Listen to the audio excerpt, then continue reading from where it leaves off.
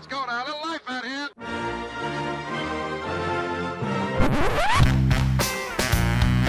What the hell's going on out here?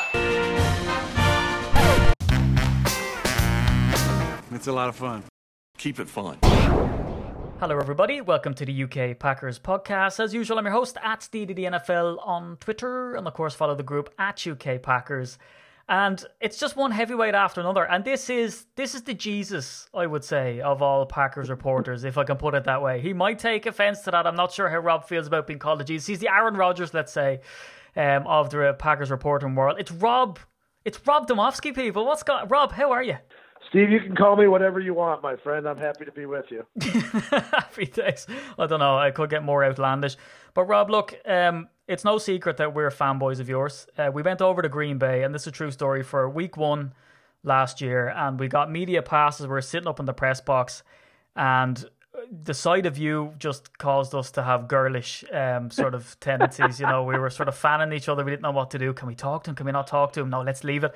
And then we went down and we sat in a room and Aaron Rodgers was talking. We were like, this is amazing. And then we saw Rob Domofsky again. We're like, holy God, there's Rob Domofsky. I can't believe Aaron Rodgers gets to talk to him. And then eventually we plucked up the courage and we got a business card. And we've only just got the courage now to talk to you, Rob. So, look, I'm saying, not to inflate your ego, because you won't get your head outside whatever room that you're sitting in now at the moment, but you're a big deal here at UK Packers. We love your stuff. We gobble it up. However, how in the world did Rob Domofsky end up being a reporter in the first place? Were you, 12 years of age with the TV on saying, I'm going to report on this stuff one day, or did you fall in backwards, kind of like Larry McCarron style? Well, first of all, you talk about heavyweights. Larry's he's the man. Having to follow Larry is that's tough. He's one of the all timers. So you got a good guess there. You know what, Steve? It's interesting. I grew up in Chicago, which is about 3 hours to the south of Green Bay, but it's a world apart. I mean, here you have the big city of Chicago compared to the smallish. I mean, Green Bay is not as small as everyone thinks it is, but it's different. It's small compared to Chicago, and I love sports, and I always liked the news. Like, my dad worked downtown Chicago, and he would come home on the train. And back then we had newspaper. We had like 4 newspapers in Chicago, and I'd get a morning paper delivered to the house, and then my dad would bring the train home. Bring on a paper home on the train when he'd come home in the evening. They'd have the evening editions. And I just love to read. I love to read the news. I was always fascinated by current events. A couple of major events of my youth, not even sports events, that really kind of shaped my interest in the news were when President Reagan there was an assassination attempt. Yeah. And the hostage situation in Iran, and I believe it was 1979.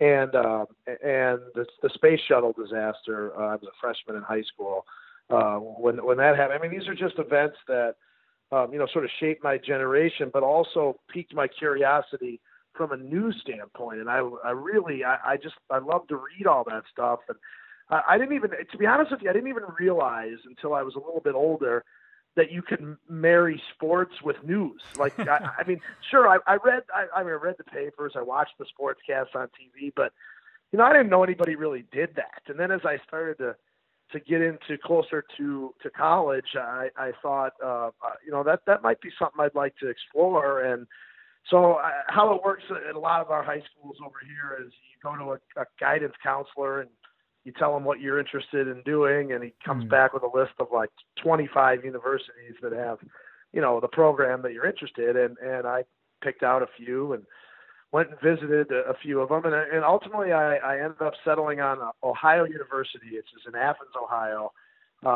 Peter King, a famous sports writer over here from Sports Illustrated, also went to school there. And wow. They had a great journalism program. Sort of found my way into sports journalism from that point.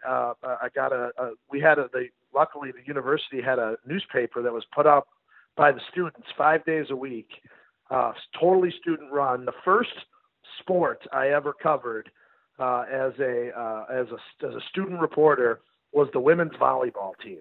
At the university. A little bit different, right? So, yeah, a little different. But eventually, worked my way up to covering some of the major sports, football, basketball. and then started a progression of working at some smaller newspapers as I graduated college. And I was living in upstate New York at a couple of years out of school, and I wanted to get back closer to the Midwest. Never really thought about Green Bay as a destination because really Green Bay and the state of Wisconsin sort of has this reputation. It's really where people from Chicago go for the weekend. You know, I didn't realize anybody actually lived here. Yeah. I thought it was just where we went for holiday, as you guys would say. So I applied for this job at the newspaper in Green Bay, Wisconsin, the Green Bay Press-Gazette, not knowing much about it. But hey, this is the Packers. You know, Green Bay, and a chance to cover the NFL. I was young, 26 years old. Thought it would be a great career move. Honestly, thought I'd probably stay here for 3 years and then move to a bigger city. And here I am 21 years later, having gone from 15 years at the Press-Gazette to 5.5 years now with ESPN. ESPN decided, I guess about 5 or 6 years ago, that they wanted to have someone sort of embedded with every team, living in it, that lives in every NFL city. And Yeah. they were I was fortunate enough to receive a phone call that, hey, would you be interested in covering the Packers for ESPN? And I mean, look, I always thought I was going to be a newspaper guy. I do love broadcasting. I don't necessarily have I don't have the broadcasting look. I wasn't granted with that, but hey, just goes to show they'll put anybody on TV if they put me on. So I've done some TV and and most of it writing, and here we are. Here we are. This will be my, I believe, 22nd season covering the Packers. Showing your age now, Rob. And don't be so hard on yourself with the looks thing, for Christ's sake. It's not all about looks, right?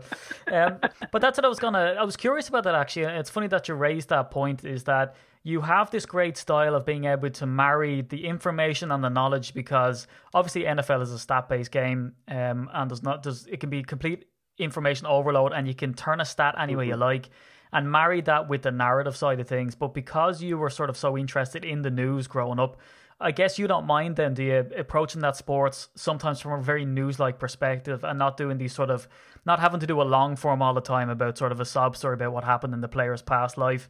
Do you like that aspect of that information gathering? Is that fun for you to do, or are there times where you sit down to write another one and you're thinking, oh, here we go again, having to delve into stats and all this type of stuff? Yeah, you know what's my favorite part of the job is, Steve, it's finding out news, is breaking news, finding out things that no one else has reported on yet. And you know what, at ESPN, we're really lucky that we have Adam Schefter, who is he breaks more news than anybody in the business. But, when you can get a scoop, we call it, that's big. And the idea of chasing down a story that, hey, I heard this is going to happen, and then actually being able to confirm it. And that's the part of the job that really gets my juices flowing. I do like to think of myself as someone who can sort of do a little bit of everything in this business. If I can write the heart-tugging feature, I feel like I can analyze,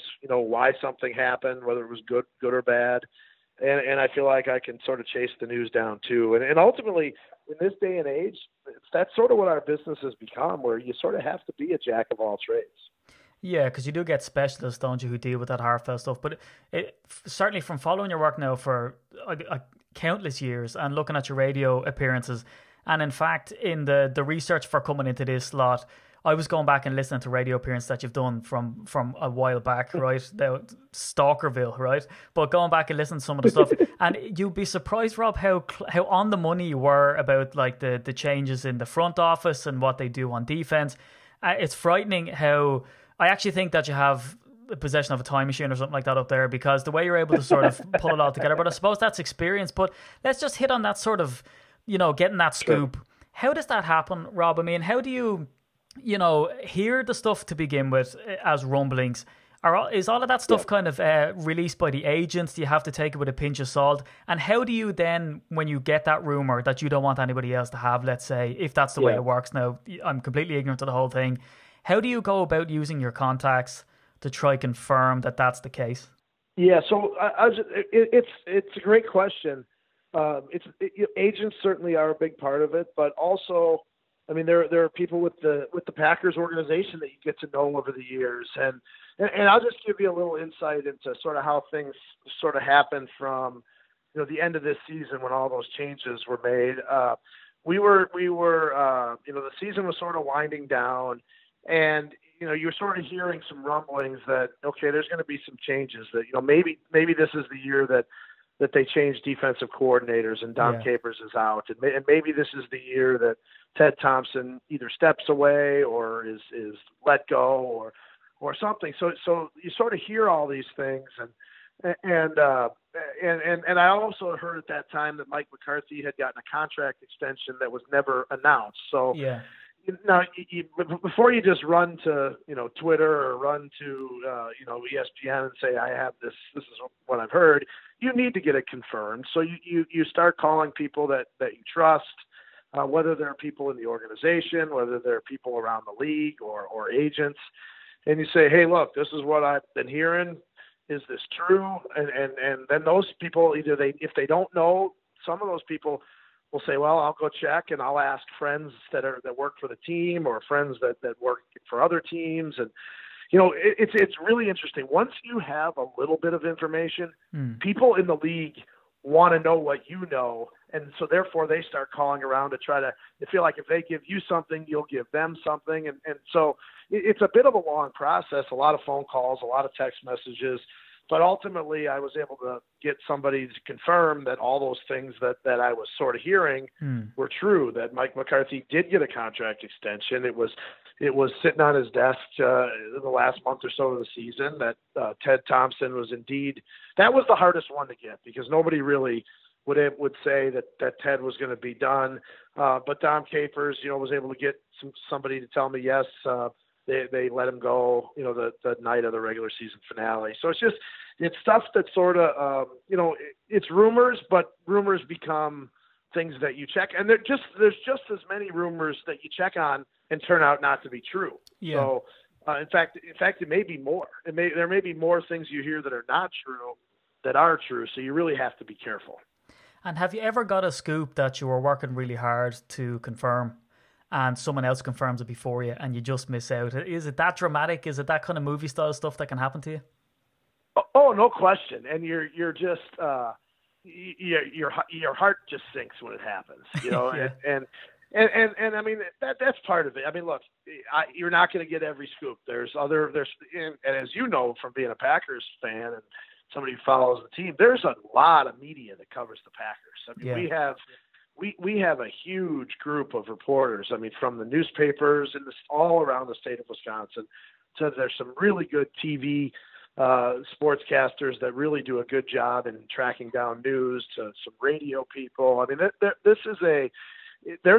this team is covered more intensely than probably most teams, other than, you know, maybe the Cowboys and the Patriots have maybe a little bit bigger media core. But yeah, it's very competitive, very, very competitive. So you know you're not going to win them all, but every one of them that you do, you feel good about, and every one that you don't get, you sort of, you know, it breaks your heart a little bit.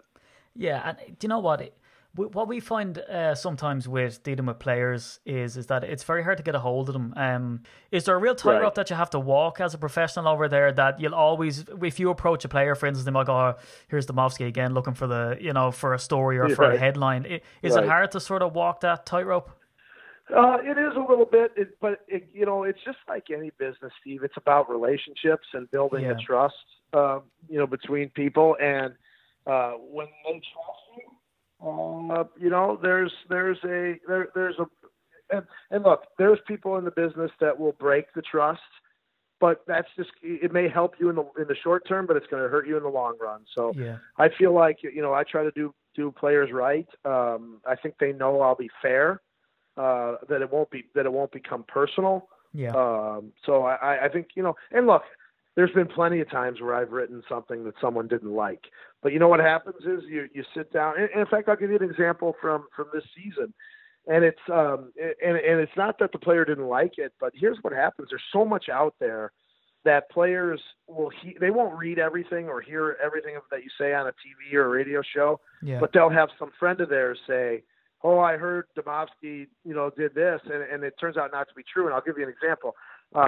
Late in the year, I wrote a story on Devon House, the cornerback, who had in his contract that if he played in a certain percentage of the snaps during the season, that he would get a bonus. I don't remember exactly what it was. It was like $250,000 if he played in 50% of the snaps, $500,000 if he played in 75% of the snaps, or whatever the case may be. And I talked to Devon the week of the regular season finale, and I asked him about it, and he said, look, yeah, I understand that the money is there, but it's more about pride. I love the game. I want to be out there. I want to play. And I wrote that exact story, that yes, there's this bonus money, but that's not why he's out there playing. Well, somebody said to Devon that I wrote that he was just playing for the money, which is not true at all. And so he approached me in the locker room and said, I thought we had a good conversation about this, and this is what I said. And I said, yeah, we did. And I literally, and thank goodness for technology, I literally pulled up on my phone the story and showed it to him, because he hadn't read it. He only heard from some friend of his that either misinterpreted it or whatever. And he read the story and he said, oh yeah, that's fine. That's nothing wrong with that. And so, we ended up actually having a better relationship afterwards because of it. But yes, I mean, there are times when you have difficult exchanges with players. And, the one thing I will say about players, and you're right, they're very protective, they're very guarded. But once you get a guy who has had success in his career and who has, has some security, then they're a little bit more willing to open up. I mean, look, a guy like Clay Matthews or Aaron Rodgers or Devontae Adams, he can say things that maybe some other guys can't, because he knows they're not going to get rid of him. I mean, those guys are they want to protect their own future, because there's so much money at stake, and B, it's all about the team. So, but once those guys get to be where they're, no one's untouchable, but where they're more confident in their role, you start to get the guys to open up a little bit more, and that's where you get better stories. Yeah, and again, I kind of, have a rough structure sometimes for how something's going to go, but I'm sitting here with my mouth open just listening to this insight. It's fantastic. Let's stay on that. I mean, I've noticed a certain change in Aaron Rodgers the last number of years, and I'd be interested to hear your take on it, that he seems to be a little bit more open, because we have seen criticism in the media, right, where ex-players have come out and said that he's uptight, and there's this whole Sophie's Choice where they say, oh, Brett Favre or Aaron Rodgers. And, we had Greg Jennings actually on the podcast, and I made a noted point not to ask him which one he prefers, because I just think it's an unfair question. We've heard it all before, and I know what his answer is going to be, right? And I don't know. And being a Packers podcast, I don't want to go, oh, let's trash Aaron Rodgers a little bit. I'm not interested in any other type of lark. However, I have noticed a change in Aaron Rodgers to a degree, that he seems a bit more looser with the press. He's putting his face out there a little bit more. Do you guys get the same from speaking to Aaron, or is this just something that I'm picking up on that is wrong, let's say? No, I think you're accurate, especially when you compare it to early in his career, where, look, and I'll say this just about the Favre-Rodgers thing. Rodgers came in and wanted to be the anti-Favre. Like, he wanted to be different from a personality standpoint, and you have to be yourself. And I was told this, Steve. I remember the day they drafted him, I was doing some, research and talking to some people that knew him from his childhood, and this person told me, he said, look, he's not going to let you guys get to know him right away. That's just not his style. He's going to be guarded until he gets to know you guys. And, he actually has become much better with those of us who have been around the team a long time. He will get, he will draw the line, though. If there's something that he doesn't want to get into, something that he thinks is off limits, that's it. You're not going to, no matter what you try to do, you're not going to get him. But I will say this: he has your perception is correct, that he has become a little bit more willing to open himself up a little bit more. But look, he's always going to be different than Favre in terms. I mean, Favre lived his life for everyone to see. Like, there was no secrets with Brett Favre, and that's just not Rodgers' personality. But he is getting more comfortable in the idea of being sort of the face of football. Yeah, and we have a raging debate on the podcast about, famous athletes and how much of their personal life ends up kind of bleeding out into the public. And is that a price you pay for being a multimillionaire athlete or whatever? And of course, Rodgers, and again, it's terrible to see such huge commentary on it, but there's been stories out about girlfriends of his, there's been stories out about his family. As a media professional, I mean, what's your stance on athletes and their private life, and how do you approach it? Because obviously you have a great relationship with the players, and if you release a story on their family, they're going to get annoyed about it. Yeah. I mean, what would your personal take be on sort of crossing that line? Well, first, I think you have to ask whether it's newsworthy, whether it matters. And second, you have to then find out whether the player is willing to share that thing. And if he's not, that probably shuts it down right there to begin with. And the other thing is, I guess you asked, what does it matter in terms of affecting his play? And I think that's all part of it too. But look, these guys have human interest stories to tell. And if they're willing to tell them, that's great. For example, Ty Montgomery told me a couple of years ago that he learned everything he knew about football from his mother. And I said, well, that's really interesting. I've been doing this a long time. I've never heard anybody say their mother taught them about football. So we start talking, what does your mom do? I start asking all these questions. And turns out he starts telling me that his mother basically it was a foster parent, basically adopted 17 other children. And it just turned into this very interesting story about, his family and his upbringing and his relationships. But it was sort of his choice whether to take me there or not take me there. And so I think you have to sort of let the player do that. Another example, Mike McCarthy. I mean, you remember the story about when his brother passed away unexpectedly of a heart attack right after the NFC Championship game in Seattle. And he was very close to his brother, but that topic was always off limits for that was 3-4 years has been off limits. Well, this fall, right before they went to play the Steelers, which is in Mike McCarthy's hometown, I privately asked if Mike would be interested in talking about what it's like going back to Pittsburgh and his brother. And he decided it was the right time.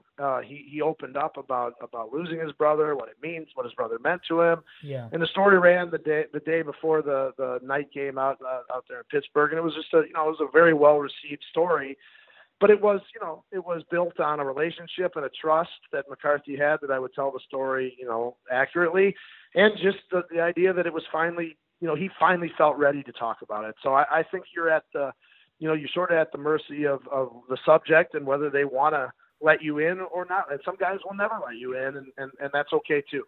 And they were two fantastic stories. And I think another thing that sort of pointed towards how close the media were with the front office and coaches and players was when Joe Philbin came back. And one of the questions that was asked was, how is this for you coming back after what had happened with your son? And the way it was approached I thought was perfect. It was sensitive, it was informative, and it showed that everybody actually just cares for each other and no one's out looking for that headline. But I suppose you get people, Rob, that will speak about it and some people that just don't speak. And the most famous of that would be Ted Thompson, right? And we've seen him sort of move on and Gutekunst come in. And I think I fell off the seat when I heard Jordy Nelson had been released, but that's not what I fell off the seat over. I fell it off when Gutekunst says he was going to go to the media and talk about it that day. I was like, what? This does not happen here.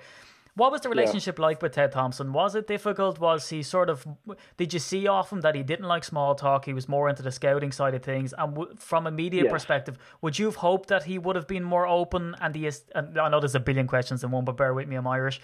Are you happy then, final part of the question, that Gutekunst is in and it seems to be more transparent? Yeah, look, from a personality standpoint, I actually enjoyed talking to Ted Thompson.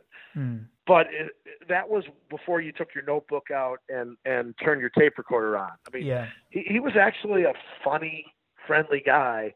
He just felt like that there was nothing to gain by telling the media anything when it pertained to his football team, his football players. And you know what? That's his choice. I mean, his job is to win football games, and he felt like that there was that in no way would it help them win football games by him talking to reporters. And It's not ideal. It's not what I would hope for in terms of a reporter trying to tell a story.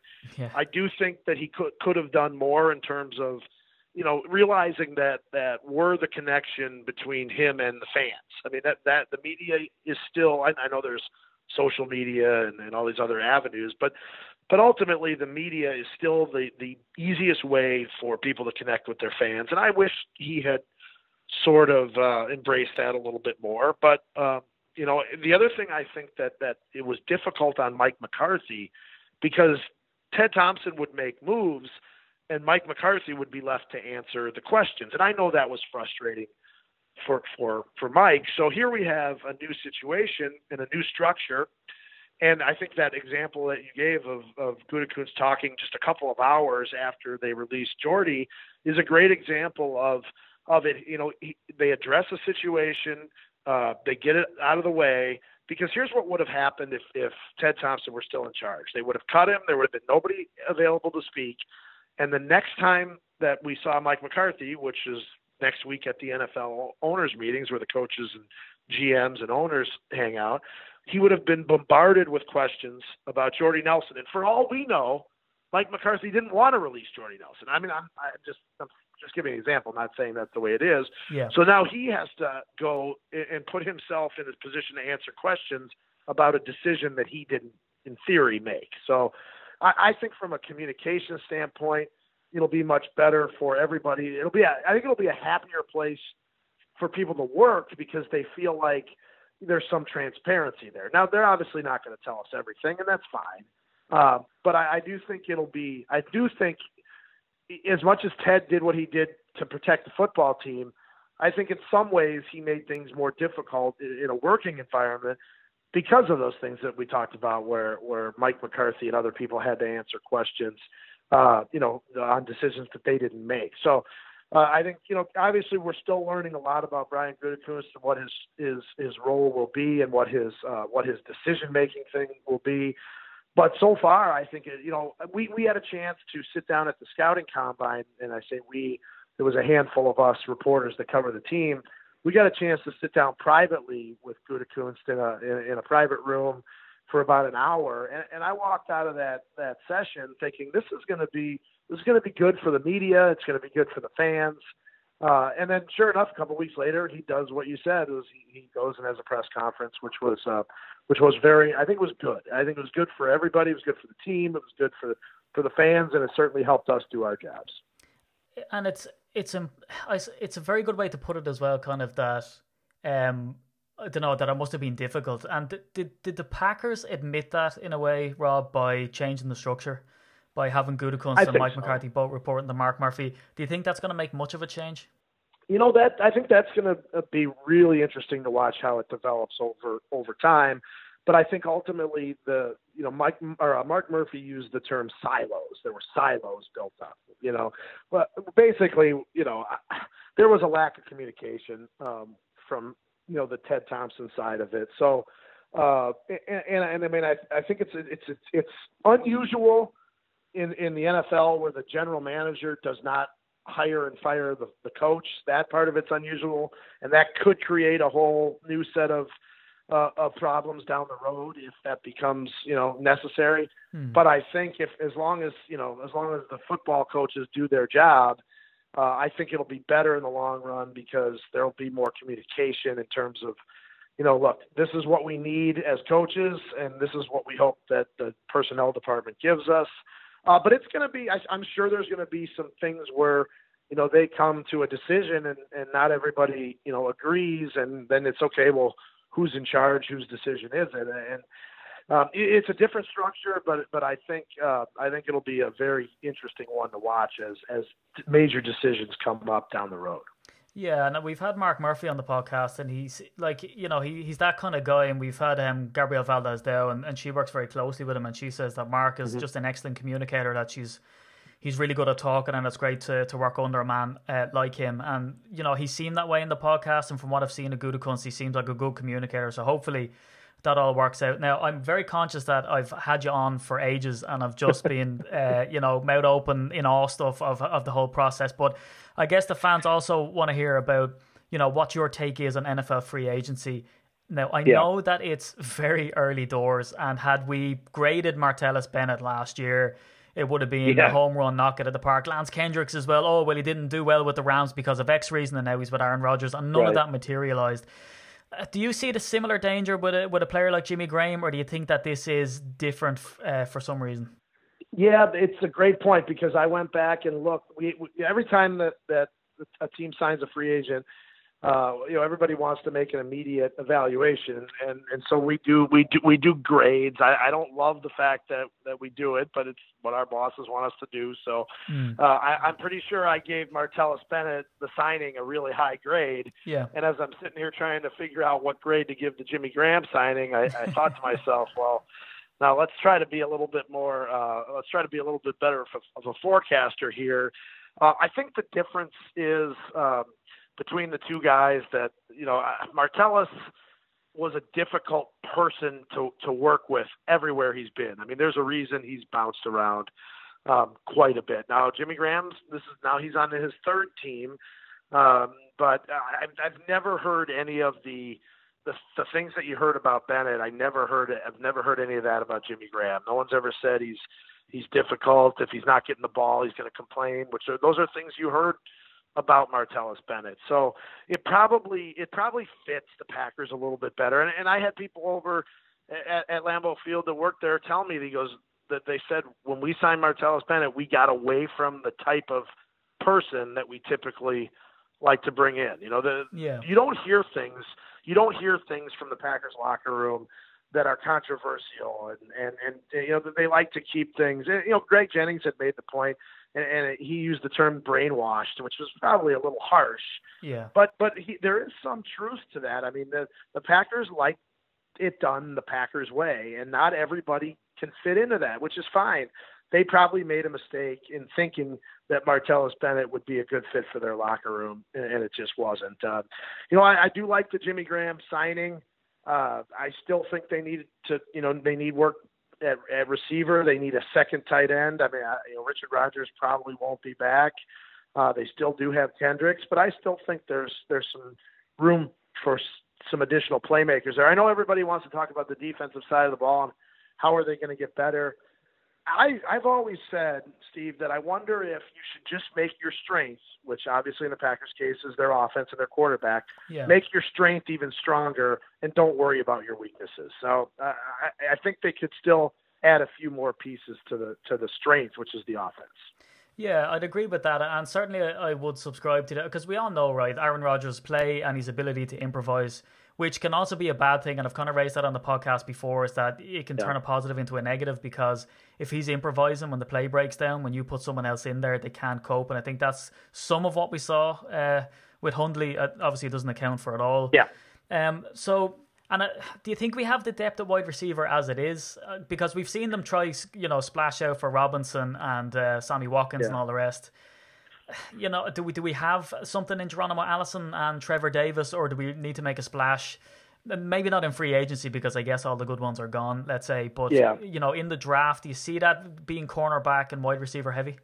I do. And you know what? The Packers have had a lot of success in the draft with receivers, and not necessarily in the first round. The second, third rounds have been really good. And Greg Jennings, James Jones, Jordy Nelson, Devontae Adams. I mean, all those guys were second and third round draft picks. And you don't necessarily have to take your receiver at number 14. And I don't think they will, but I also think they can get someone who can come in and develop and be a good player. I mean, I still think they could use Ty Montgomery in a hybrid receiver running back role, because they have the other two young running backs.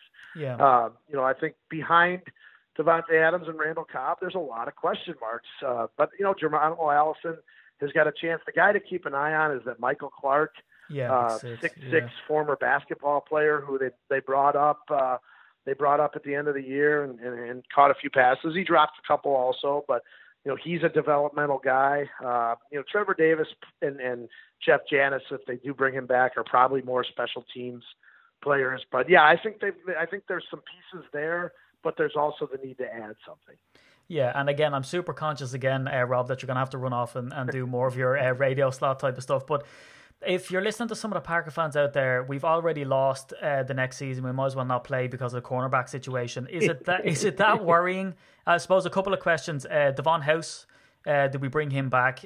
Kevin King, he's had that shoulder surgery from some people that we've been hearing. He looks in great shape, but I mean, great shape off the field. Again, it's very, predictive. So are we as bad at cornerback, or do you think that with Mike Pettin coming in and also the strength of the defensive line, that it will cause that pressure on the quarterback to make some stupid mistakes? So we don't need to be as strong as we perceive we need to be in the secondary. Yeah, I think those are good points. The other point I'd make is that they're not playing anybody today, tomorrow, next week, or next month. So there's still plenty of time. Yes, the big name cornerbacks are gone. I mean, there's no denying that.